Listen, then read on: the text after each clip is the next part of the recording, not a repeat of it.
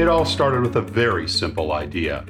Tell the stories of how successful middle market CEOs made it to the corner office. I'm Brant Handley, founder and managing director of Resource Options International, or ROI. We're the USA's premier executive search firm focused exclusively on empowering middle market companies to attract, hire, and retain A players while transforming top executives' careers and lives. ROI's Into the Corner office is dedicated to discovering how middle market CEOs advance their career, and we're making these remarkable and sometimes quite unbelievable stories available to you for the very first time. Listen and learn about the challenges they've overcome, the interesting people they've met along the way, and the lessons learned that steered these executives' unique journey into a middle market corner office of their own. I know you enjoy these CEO stories as much as I've enjoyed recording them, so thank you for listening today. And if you like what you've heard, rate us on iTunes or wherever you get your podcasts. I'm looking forward to you joining me on the next great middle market CEO adventure into the corner office.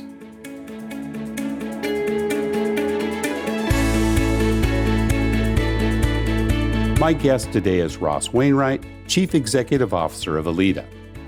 Ross is a seasoned software executive with a proven 30-year record of fast-tracking ideas that will disrupt existing markets. He firmly believes in a world where the best business decisions are those made with customers, not for them.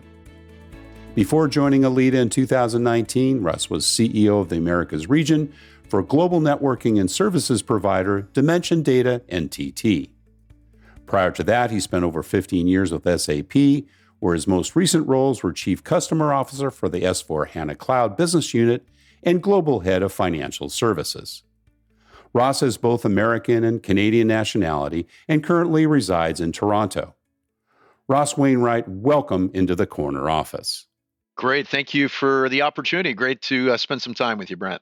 Oh, it's awesome. We spoke just a couple of days ago and got to know each other, and I've been so looking forward to this conversation. But we always like to kind of start with, kind of what's going on with the pandemic, you, your family, and your team, and, give us a quick update. How has it impacted you, and, kind of how are things going, both on the personal as well as the professional sides through these very interesting times? Well, thank you for asking. My family as well. And we're really fortunate that in our bubble we're well, and my extended family as well. From a company perspective, we've adapted very well to this remote world. Right. But I will, as a footnote, I will suggest that I worry about mental health. Yes. I think it's a major concern that CEOs and boards need to have right now. It is alive and well. If you don't see it, go look for it. You'll see it. Yeah. And I don't know if I've solved the problem, but the health and safety and overall mental space of our employees it's just so important. And I worry about our communities too. Particularly the children, and how it's impacted their education, and that impacts your employees as well, right? Because they all have kids at home and having to divide their time, et cetera. Now you're up in Toronto, and of course I'm down in the U.S.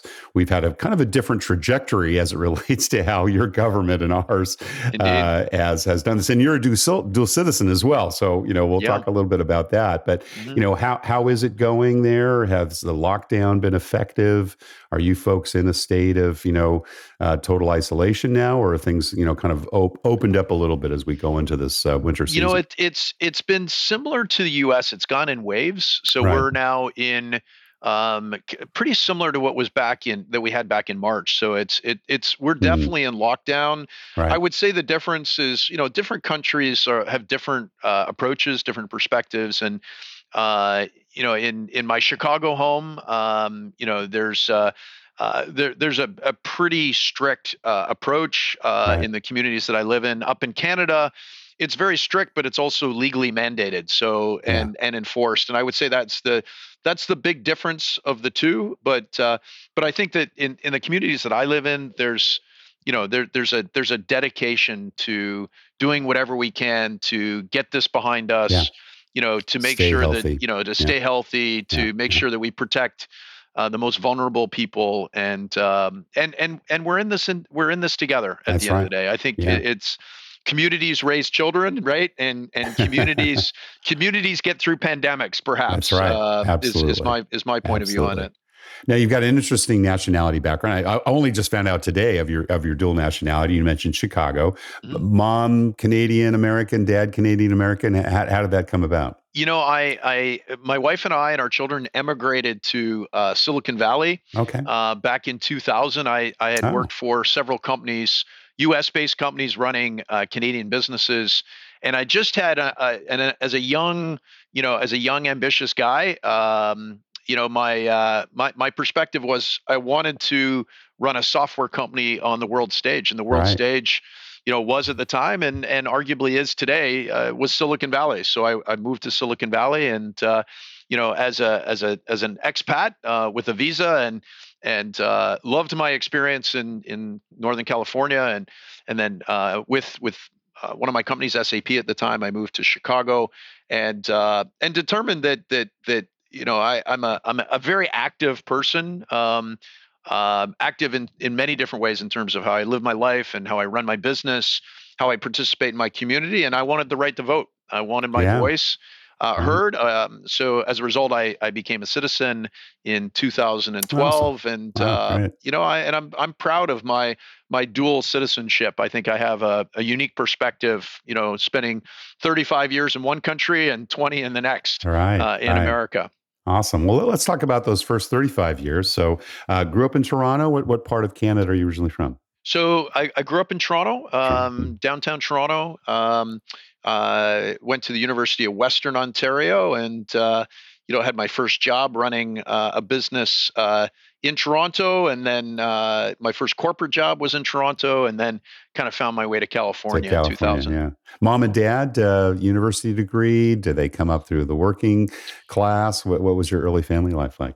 A middle class family, but Hmm. education was a big part of kind of the commitment of how we grew up. Very academic. My father Oh, was a lawyer. He's unfortunately passed, but he was an academic at heart, a lawyer at heart, a chef at heart, a French ah. chef at heart, and So so you he ate well early on. no doubt, no doubt, yeah, without a doubt. and And and mom worked from the home. Did she have a career as well? Yeah, Or my mom was a teacher, and then she raised okay. kids, and then she reinvented her career at 50, and she's 88 today, and Ah, she's good for feisty as ever, and her. fighting through the pandemic. I'm really proud of Yeah. her. Brothers and sisters? Yeah, two sisters, both in Right. Toronto. They've raised their families, and all their kids are doing great, and in school, heading to university or in university, and great careers, and just terrific families. You'd mentioned education was an important part of your upbringing. And my dad had a PhD in education. He was an elementary school teacher and then administrator, principal for many, many years. Yeah. With your mom being a teacher, I can identify with that. But obviously, with your dad achieving his law degree, what were some of the other things that you remember as a child that, were important that mom and dad imparted on you? I grew up in a family of debate and a family Ah, of attorneys, of judges, of mm. lawyers. So the one thing that I determined, Brant, that I did not want to be was I did not want to be a lawyer. I, I was more interested in the pursuit and competing. But the details of the debate were less relevant to me. I wanted to win, and I wanted to drive my career from a sales standpoint. And I knew Yeah. that very early on I wanted to be in a sales business. I jumped into a role managing a painting franchise Oh, back in 1982, and I was the number one franchise for this company in North America, rookie of the year, this is and even before university. this was my last year of high school. Last year of high school. Going into Great. university, I painted for a summer, and then I ran this business, and Awesome. I ran the number one franchise as a rookie, the number one franchise the following year, and at 22, I was a general manager with Wow. 30 people working for Wow. me, and running a business, painting people's homes Yeah. and just learning and growing. And I realized the sales piece was a lot easier than the delivery piece. And I Hire learned good people, right, Ross? hire good People people that and know how to do the job. Were you a good supply. student in school? Was that Yeah, I something you was. excelled at and enjoyed? Yeah, I was a good student. I would probably, I'd be one of those students that did enough to do well and do good enough, I would say. Right. But What about other interests? I hate to ask the stereotypical, did you play hockey? But it's I was a very average hockey player. okay. Other sports you But involved with? I loved hockey. Yeah. I played soccer, I played rugby. I was a cellist in a symphony. I was a Wow. lead cellist at a symphony orchestra. So Really? I Fantastic. I had passions from a lot of different, Yeah.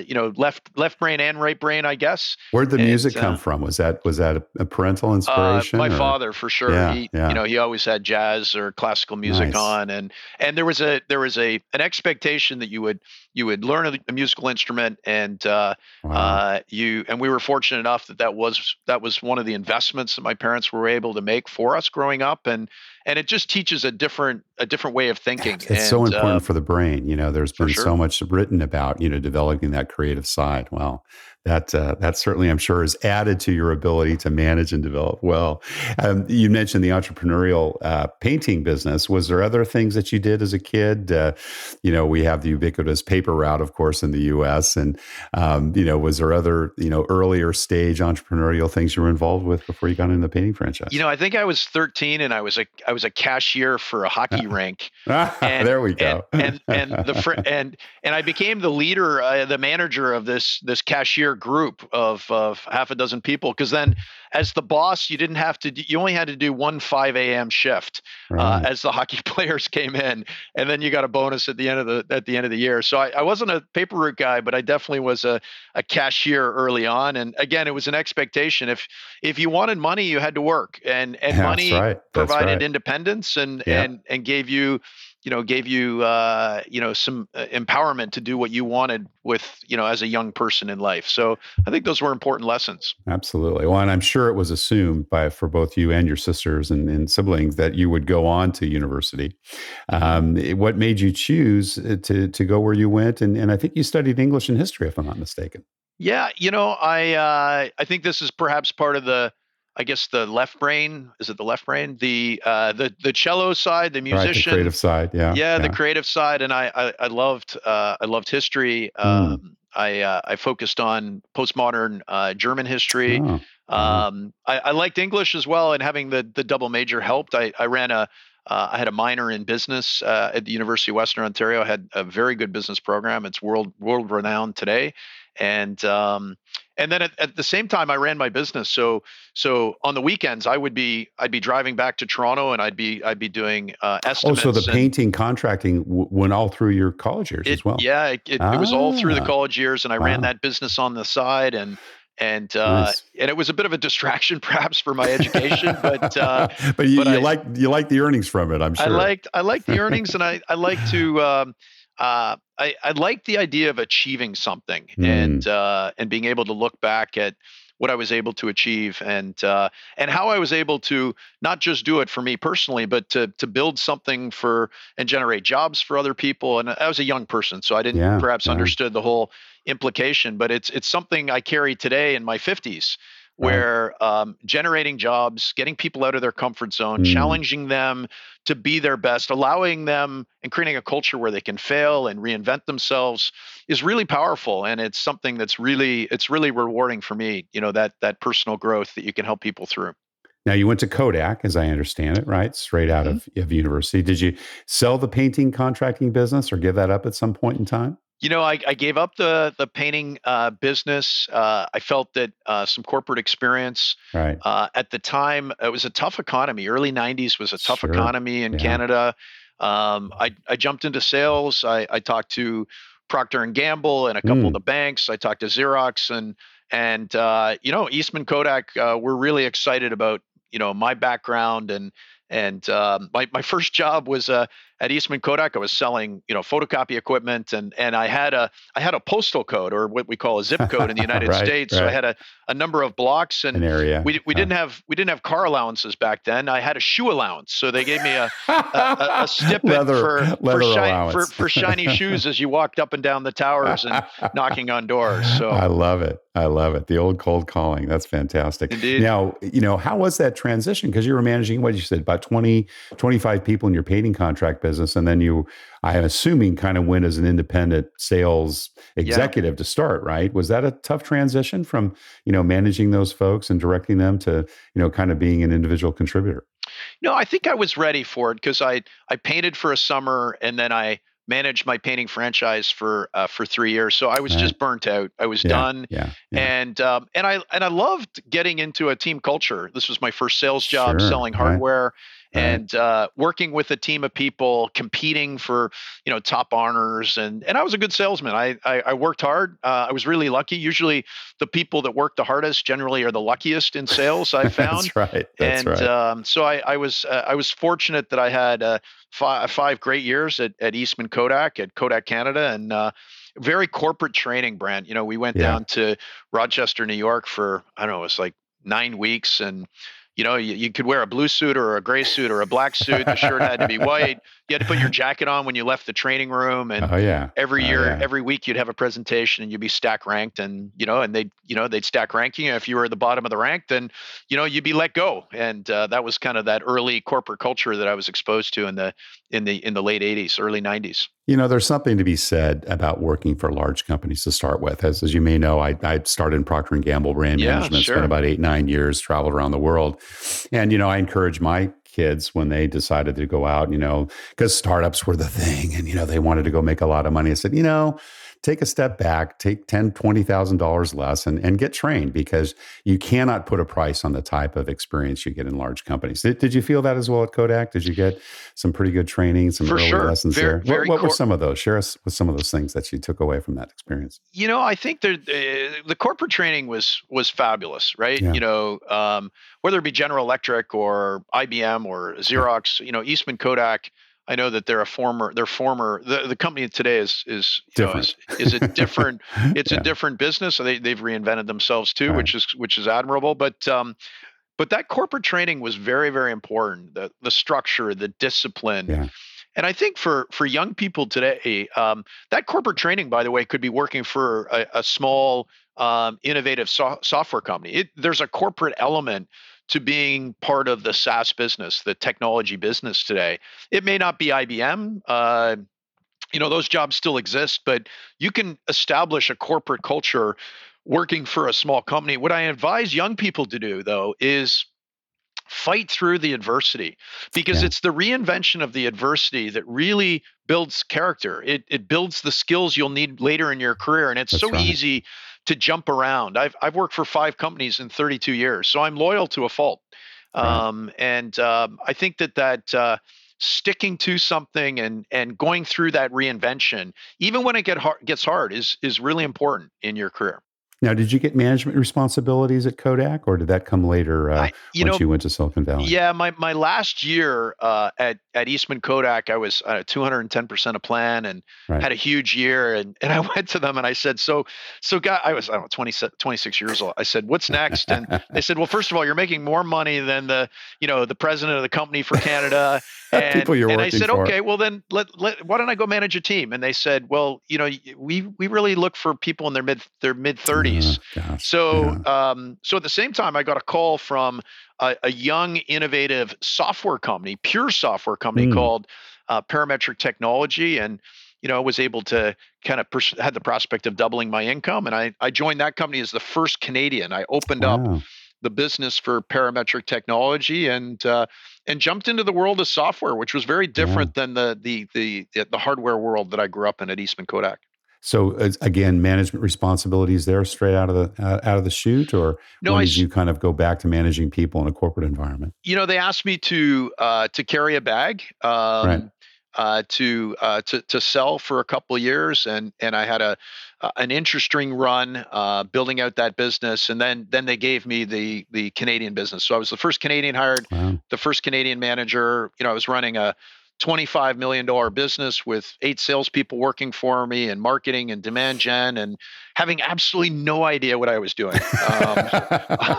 And I'm sure making all sorts of mistakes. And Right. it was a fast charging, Southside Boston, aggressive software business, 44 sequential quarters of double-digit growth. It was the company was just on fire with a terrific product, and this was 1994. Like, this was very pre-internet. early, pre-internet, very early software. We were running across upstate New York and from Syracuse to Buffalo and Eastern Canada, with a Silicon Valley workstation in the back of my truck and an engineer beside me, pitching, carrying in the computer and going and pitching our product. Wow. Fantastic. So was that the company then that you moved to Silicon Valley with, or did you join them there? Tell me about kind of that transition to the States. Yeah. So I started with them in Canada. Okay. Got it. Jumped into a management job, had some good success.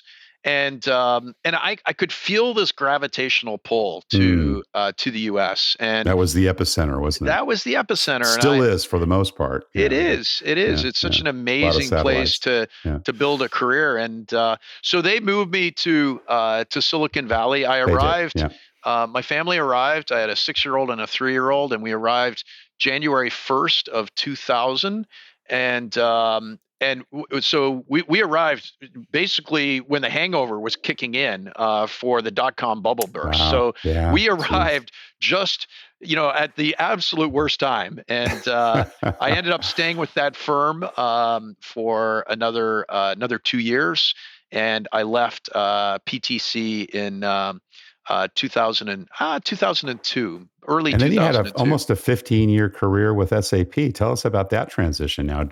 Is that a company that you targeted to go after, or did they find you? How did that transition take place? Well, it was September of 2002. Wow. Difficult time. Yeah, it was software industry. It was even harder than 1990 when I started my career. Yeah. But and telecom hadn't exploded yet, right? I mean, because remember, the internet went first, and that was $1 billion, and then it was a $3 billion market, in telecom that was destroyed around 2002, 2003. Indeed, but the software was decimated. And, so at the end of the day, Brand, I had 2 kids at home and a jumbo mortgage and living in Los Altos, One California. of the most expensive places in the entire world. I had to pay the bills. So I got introduced to a gentleman by the name of Greg Tom, who is a general manager running the West for SAP. This quirky SAP was a quirky German software company with unbelievable products, unbelievable customer base, with a different way of doing business.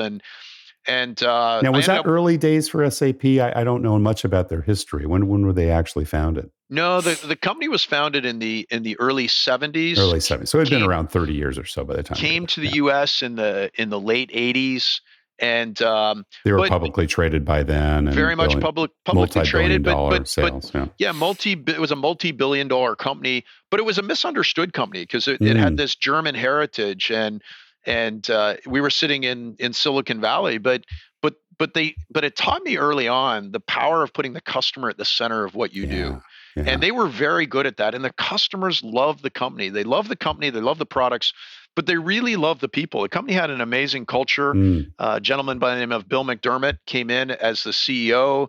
He was a very dynamic very dynamic, very famous. I remember him. Software executive, and so I ended up starting my career there in Silicon Valley, and then a couple of years into that job, I had a really great run coming out of the dot-com meltdown. We had a great team that I managed on the West Coast, and my boss that I ended up working for 8 years said, "Hey, would you move to Chicago, and why don't you run the services business?" And another interesting lesson, Brent, while everybody was in the software space, as in the sales world, he was asking me to go run a consulting business, and it was a path that was least traveled. It was a path that didn't make any sense. And sometimes that was even before IBM got into it, I think, right? For sure. That was the early days of Accenture and IBM, but we had our own consulting business. So they asked me to go. That was my first transformation job. That was the first job where they asked me to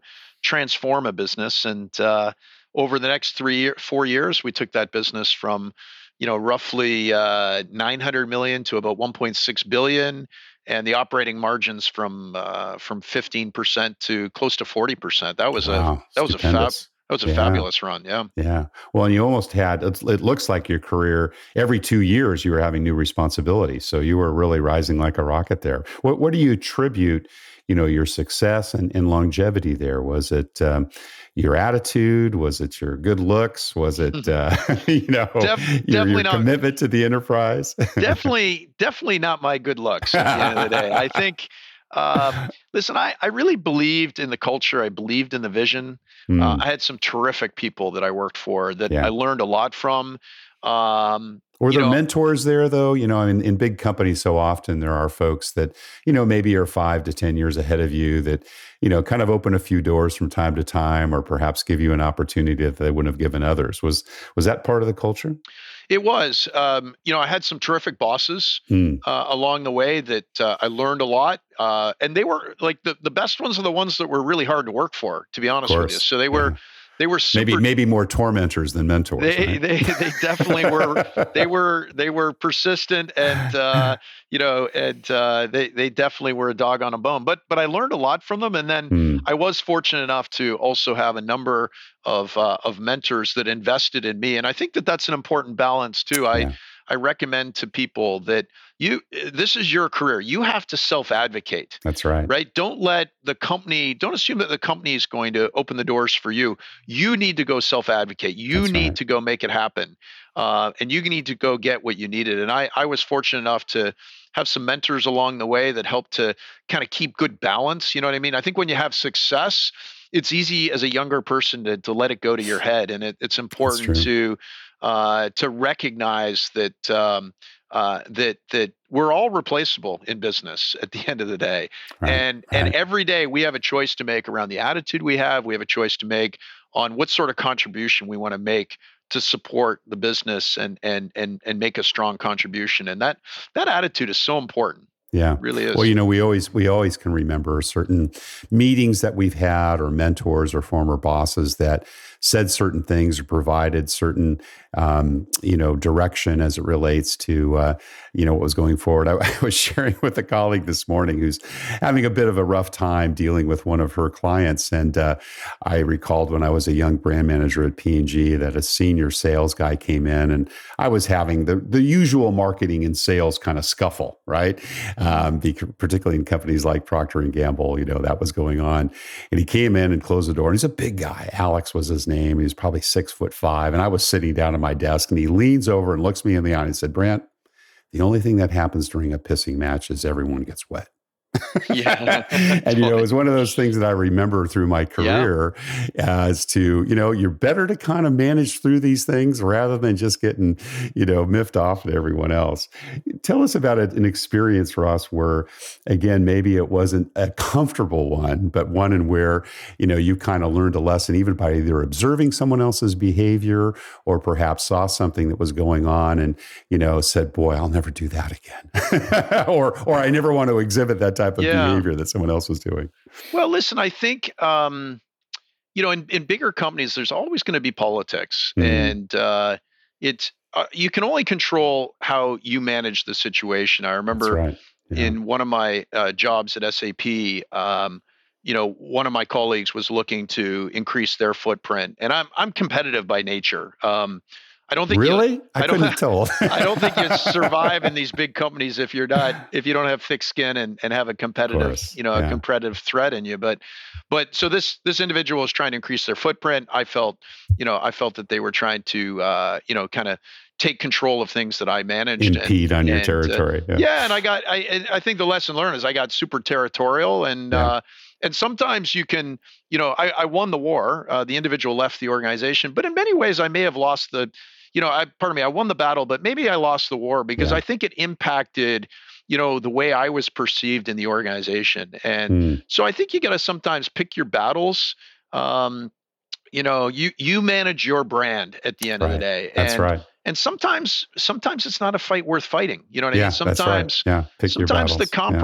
Yeah. and now as a CEO, I talk about the power of the interlock, right? So how does marketing and sales? You brought up those scuffles, right? And those happen Right. every day. Or Right. it could be customer success and engineering, or it could be it could be finance and sales. Like these different parts of the organizations are constantly stretching, and they're trying to find their turf and Yep. how they manage their business to achieve. But it's the sum of the parts that really drives value for an organization, So and true. and the customer can see it at the end of the day, and they can see when a company's really well aligned and well coordinated, and they can see the power of that interlock, and that the byproduct of that is culture.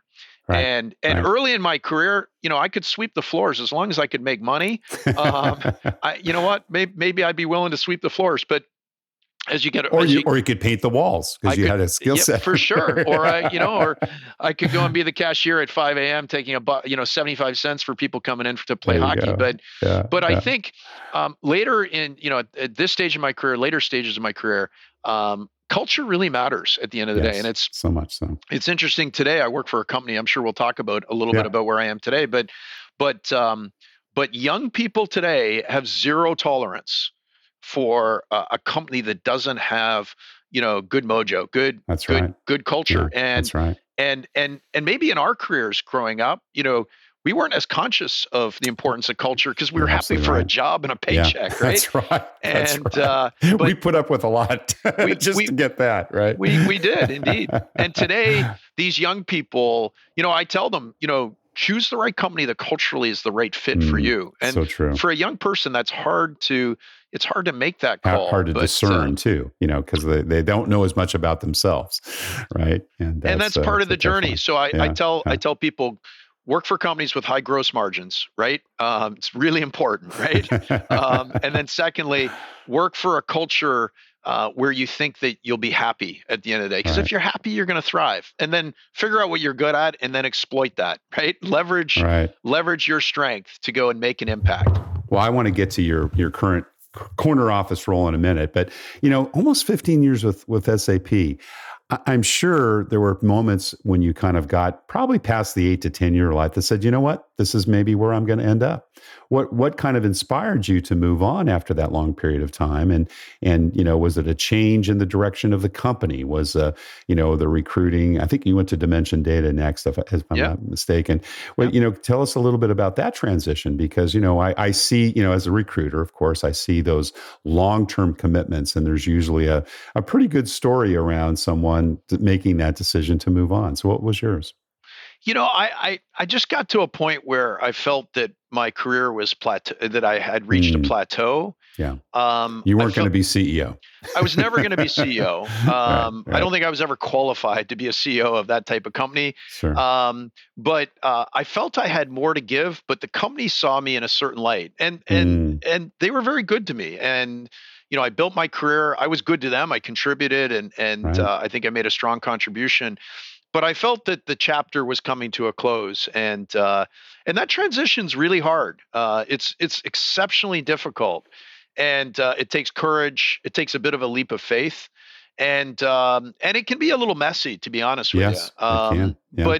But it's interesting that the job I'm in today, I think in many ways the board kind of liked the messiness versus all the accolades along the way, because Interesting. it built the adversity, and Yeah. Yeah. that adversity, I think, is that skill set, I think, is important working for a young company.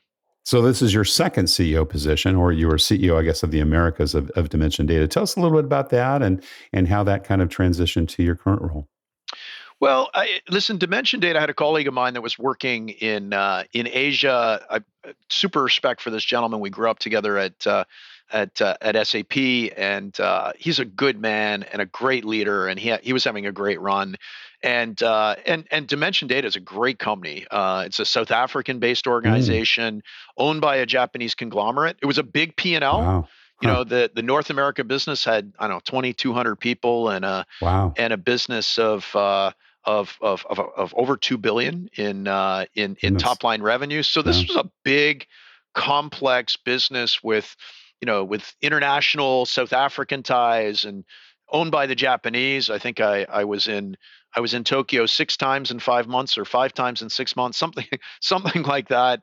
And the size of the P&L was appealing. Getting back to the consulting roots, Right. this was a managed consulting business, managed services consulting Yeah. business Yeah. in the telco space, in the telecom space, fast growing space. Mm. And some of the aspects of the job really appealed to me, the size and the international component, the size, the expectation of the job to drive growth, and at the end of the day, it didn't pan out. It culturally Wasn't a good fit. Mm. Yeah, culturally, it just wasn't the right fit, wasn't the right time, and I wasn't the right guy for the job. I think it was a mistake along the way. But listen, I was there for 2 years, had some early success, and then ultimately, the business can manage you. If you're not managing the business, the business will manage you. So That's right. The conclusion was it's time to move on, and we had an amicable separation. But it was important because, it was a CEO job. It was an end-to-end job. I owned the P&L. It was a business with very, very thin margins. And I realized, worrying about payroll because you're not getting enough, operating profit in the door is so that's where you got that margin insight that you mentioned earlier. Indeed. Yeah. And it's you have to important, kind of go right? through one of those, don't you? It was a low margin business. Yeah. There wasn't enough product differentiation. There was a reseller component that I did early in my career, but at the end of the day, I coming out of that, I kind of knew exactly what I wanted. And I'm really grateful for my time at Dimension Data and NTT. It's a world-class organization, great telco provider. And, sometimes the experiences we have, even if they're not successful. That's right.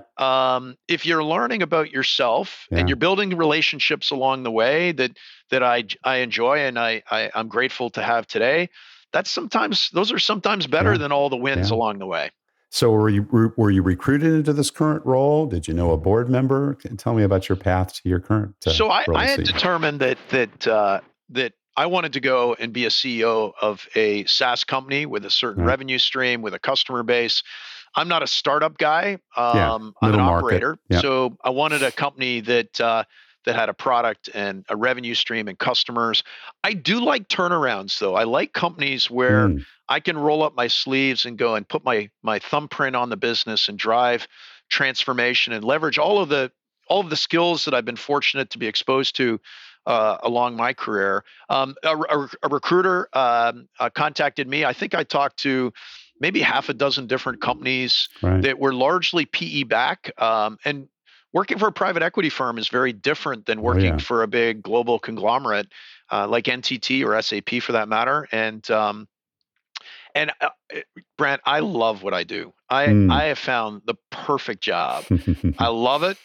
It's really, really hard. I can hear the passion in your voice, Ross. But it's amazing. I work, we work with, we've got roughly 400 people, average age of 30 years. Yeah. I have an unbelievably supportive. Not 30 years of experience, 30 years old. 30 years old, right? We got a young group of people, and you know what? People want to be led, right? That's right. People want to be led in business. And, that's a good kind of leads me to next question. How has your leadership style evolved over time? What would you say you're doing differently now than you did during your years, say at SAP? It's not about me, would be probably the caption here. The higher up you get in the organization, the perception is you control everything. You get all this power. You're the CEO. You got the corner office. You actually control less. You have far more responsibility and accountability, but you control less because the art of leadership in these bigger jobs is the art of managing through influence versus the command and control. And there's only so many hours in the day at the end of the day, right? And you can only do so much. You can only do so much, but it's a little bit of a philosophical transition, right? If you think about it in the context that the people here are not here to work for you, the reality is you're here to work for them. That's true. You're here. It's servant-led leadership, right? Inverted pyramid. Yeah. And I think Gandhi talks about that, and I'll butcher the quote, but I really believe it. And more importantly, if the people believe it, and if it's authentic, you can do some pretty cool things. Yeah. You can do some pretty cool things with an average product in a growth market.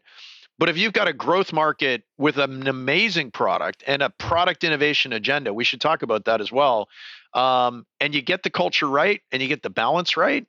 I'll tell you, you're unstoppable. Whether you're a big company or a small company, you can do amazing things, and it's really, really fun watching that transformation take place.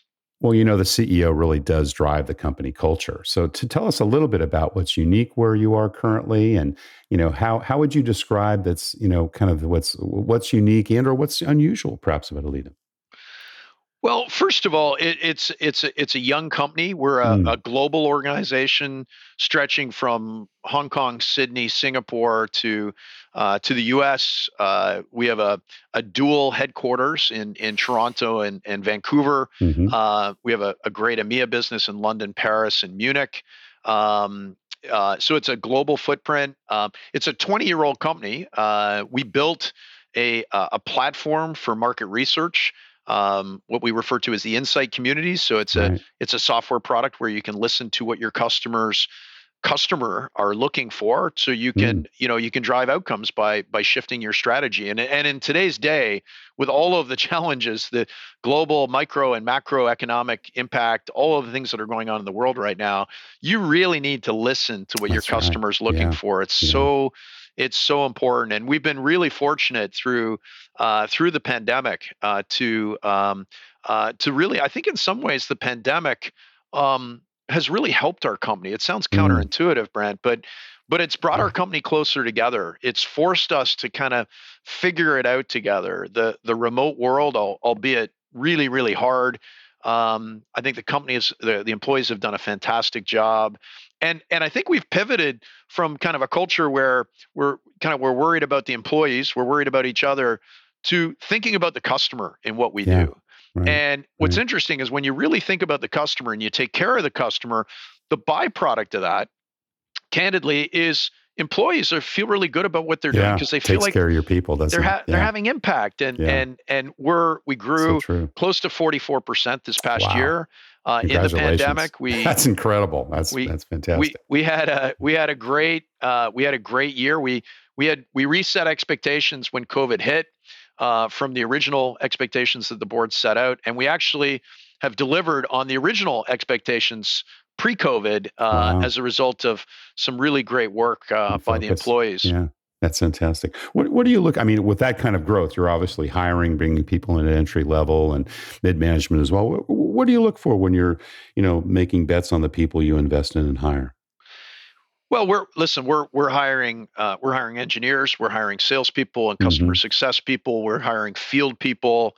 I have a really impatient board. And it's you are private equity, partially private equity? No, we're 100% private equity. Right. So we, but they can see how our company is growing, and they have to be happy with 44%. No, they're excited. We were all green on our expectations. Yeah. But I think it's the intangibles that they're perhaps most excited about. The alignment across the executive team. We rebranded the company, which has been an interesting road. What was the insight on that, Ross? We talked a little bit about that the other day, but what made you or led you to believe that you needed to rebrand? We were a 20-year-old company with a brand that I didn't think added value to the company. Terrific customers that grew up on the back of our products, but I didn't feel that the legacy company name Vision Critical represented the future potential, and we were pivoting the business, so it appeared to me to be the right thing to do to kind of pull the Band-Aid. We wanted to pivot the business. We wanted to present ourselves in a different way. We had a terrific consulting firm that we worked with in Toronto to help us through that process. Great leadership from my marketing team, and we came up with Alida. And Alida means verity. It means truth. It's a Latin word. It's a heroine, and I believe that by putting the customer at the center of what you do and walking in their shoes is kind of it's kind of consistent with what we do for a living, right? Right. We're here to we have to be empathetic, and we need more empathy in the world, on the planet, in the world.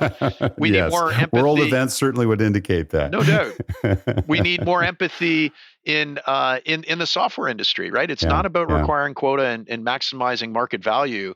It's about having empathy for your customers and walking in their shoes. And I think our branding helped us to kind of pivot the business and to get the employees to think about the company in a different way. And I'm really proud of what they've accomplished.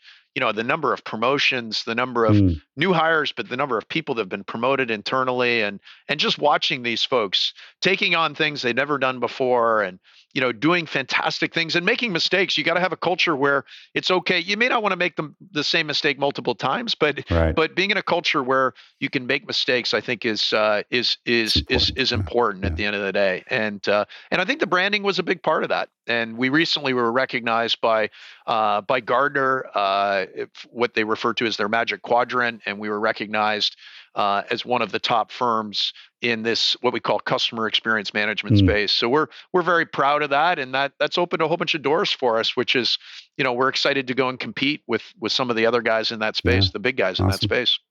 Getting back to the hiring principles, I know that obviously there's a lot more investment of your time when you're looking at some of your direct reports. But, from time to time, I'm sure you get involved in maybe 2 or 3 layers below, your obviously direct reports in the organization. And maybe you have 5 or 15 minutes with someone, that they think is a high performer that they want to bring in.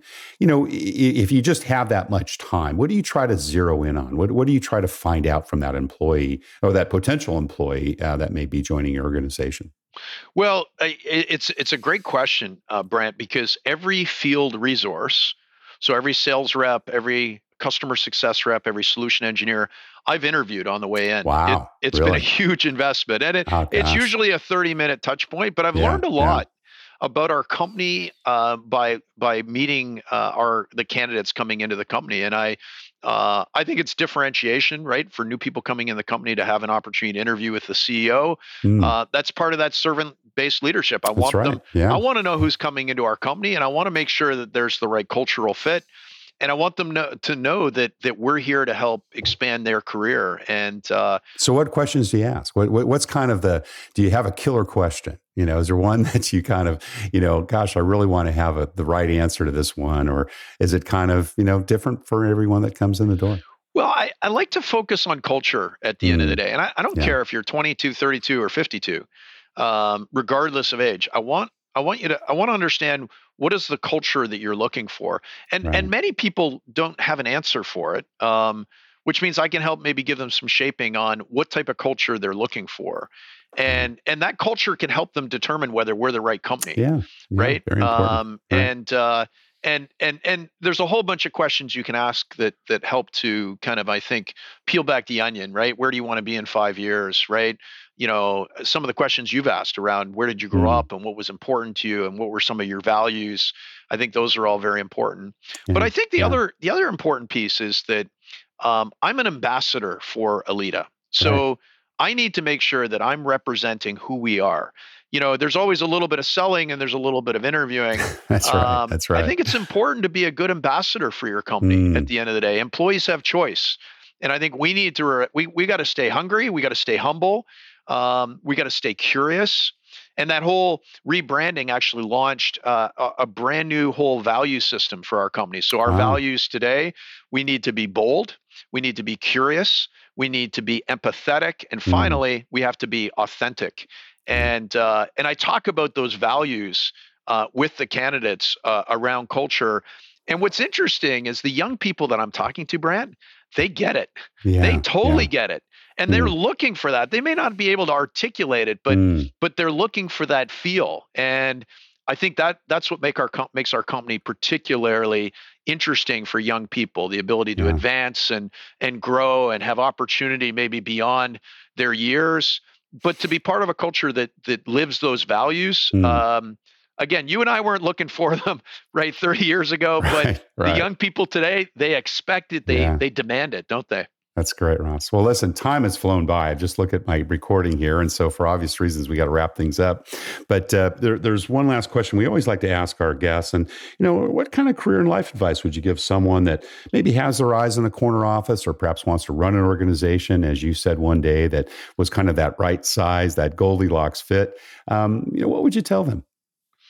Well, I think two quick things. First of all, I don't think to be a CEO, your career is a journey, right? You don't wake up and say, I want to be a CEO. Some people do. I didn't necessarily, I didn't come to that conclusion because I didn't think I was qualified. And I guess my message is that's okay because your career is a journey, right? And it's not about ticking the boxes on the resume. It's about the experiences you develop and the people you have the opportunity to work with and work for, to go and learn the skills.